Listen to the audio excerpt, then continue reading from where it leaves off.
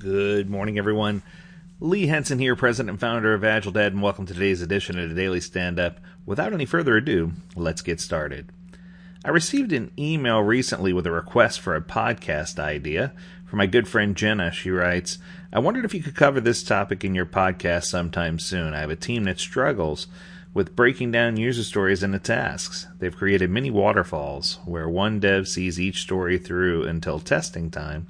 Instead of swarming around stories in priority order, we end up dragging out all the story work until the last day or two of a sprint. How can I help the team write better tasks and better stories? Good question, Jenna. So for starters, I want to address that this falls into the category of symptomatic and not really addressing the actual problem at hand. There are a couple of actual problems that we're going to talk about, but I first want to start by addressing the symptom. First and foremost, it sounds like you have a team of people who may not be T-shaped individuals. It sounds like these individuals are comfortable or are most in their comfort zone when they're working on very specific topics or stories or tasks, and they don't necessarily like branching out and doing different things. If I had to take a stab or a guess, I'd guess that this team's probably been together for some time.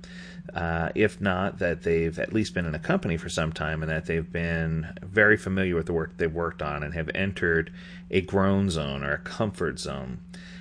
Two things that come to mind right away. First, you mentioned that they struggle to break down user stories into tasks. While I focused my attention on tasks minimally, I still feel like the user story portion is the most important piece. In other words, here's an example. I was in an organization where we had a really, really high-performing team, and we had two individuals on this team. The first individual was named Igor, and the first thing he would do when he went into sprint planning, or when he left sprint planning, I should say, is he would take all the tasks that were there and he would delete all the tasks and create one task called Do It. And it drove management nuts. It drove him crazy. But the truth was, he didn't want to have 100 tasks to keep track of. He just wanted to get his work done in a way that was comfortable for him. And using Do It for him was the way that he did that. In the same organization or group, we had another young lady named Xian Li. She was absolutely brilliant at what she did. But if she didn't have a task for it, it wasn't going to get done. I mean, she had tasks that said breathe in, breathe out, breathe in, breathe out. My guess is she was a big Bush fan. There's your joke for all of you who are looking for it. But the point is, if she didn't have a test for that, or I should say a task, she wasn't going to get it done. It was just, in her eyes, everything needed a task. But the truth is, even in these organizations where people struggle to break things down, the core problem is that they really don't understand the benefits of WIP limits or work in progress limits. Anytime an organization really doesn't emphasize or place importance on WIP limits, what ends up happening is stories all become miniature waterfalls. And each person feels like they're so overtasked, or that they're spread so thin, or that they're on multiple teams working on multiple projects, or they're spread across multiple backlog items, that if they don't do work on one and see it all the way through, that they have no business jumping on another. So they're going to leverage WIP and say, I'm only supposed to be working on one thing at a time, so I'm going to see it through unit testing, and then I'm going to jump to the next story, or I'm going to see it through till it's time to throw it over the fence to testers, which leads to problem number two. Problem number two is what I mentioned in the very beginning: T-shaped individuals versus I-shaped individuals. A T-shaped individual is what we're looking for in the Agile team. We're not looking for someone who has mad development skills without the ability to test, or someone who's the most prolific tester on the planet but couldn't write a lick of code. We need someone who can do both. So we need somebody who can both address the testing needs and the build needs for the team.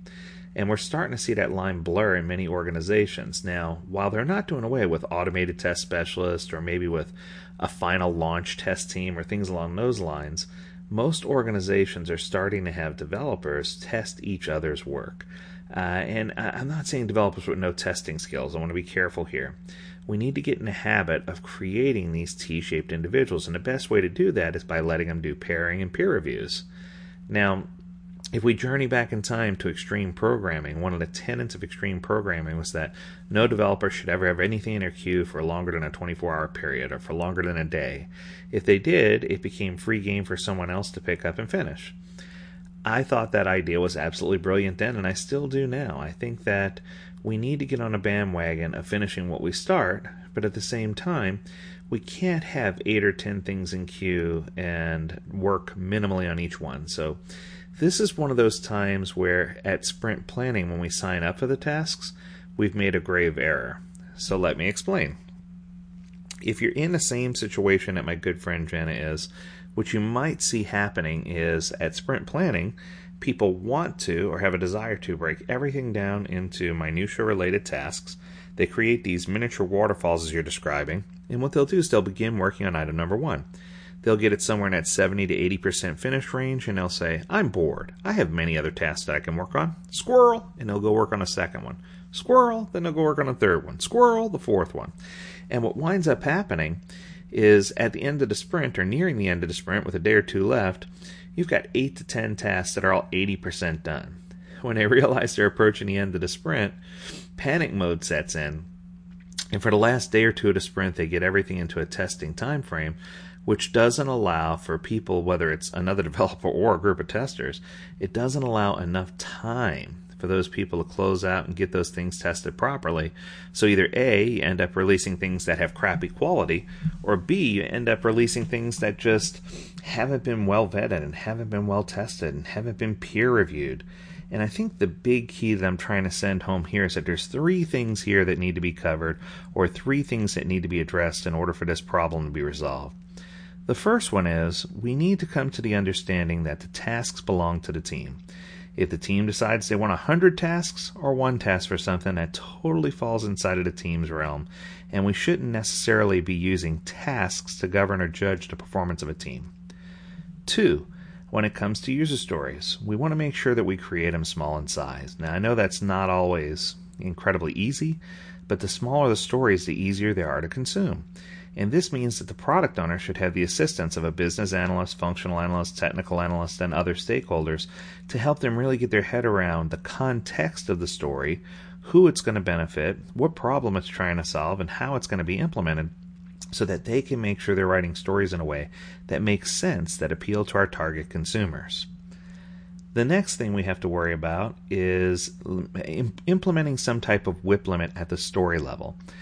Indicating that it's better for a developer or for someone who's writing code to pick up one story and not pick up a second one until they finish the first one, and then they can pick up a second story, after they finish the first one, thereby instructing them or promoting that they finish things inside of the boundaries of a sprint, as opposed to dragging it all out until the last day or two of a sprint, which is common. But this is also common behavior of someone who either has certain code ownership or feels like they have implied code ownership, or someone who has been working on a team where they've been dinged in the past for not meeting certain commitments, so they feel like holding on to these treasures, if you will, is going to be the only way that they can get things done. Now, ideally, as you mentioned, I'd love to see these teams swarm around stories in rank order. I'd love to see them work together and do pairing and peering, even mob programming if necessary, to swarm and get as many of these stories out the door as they can. The key here is what you mentioned in the very end, that the team is finding excuses to drag out all the story work until the last day or two of a sprint. So one of the things that I've tried in practice as a coach is to reduce the sprint length. I've even cracked down and said we're going to do 1 week sprints instead of 2 week sprints, or asked the team if they would rather go in more of a lean Kanban workflow or Scrumban workflow where we're doing first in, first out, and they're only allowed to address one item at a time, but they're required to at least have one additional set of eyes look at it, whether it's a peer review or a pair. This helps because then you end up getting things completed earlier in the sprint, so that way if you do need to have a second set of eyes take a look at it, you have enough time or ample time to get that testing in. The other benefit of this, the other thing that it does, is it helps us get rid of those mini waterfalls that you were describing. It teaches the importance of completion, and I think that the big thing that stands out to me here is the word accountability. Nowhere in this topic do I see that word. And I think that the teams don't feel like accountability is important, because as long as they get things done within a time frame, they are being rewarded or accoladed for finishing things within the time frame, even though they're not truly finished. And I think there's a clear misunderstanding between the work that's been delved out to them or that they've signed up for versus the work that needs to be completed. There's some contextual element here that's not being captured. There's something that's missing. There's something that's awry. But I definitely see the flares in the air on this one.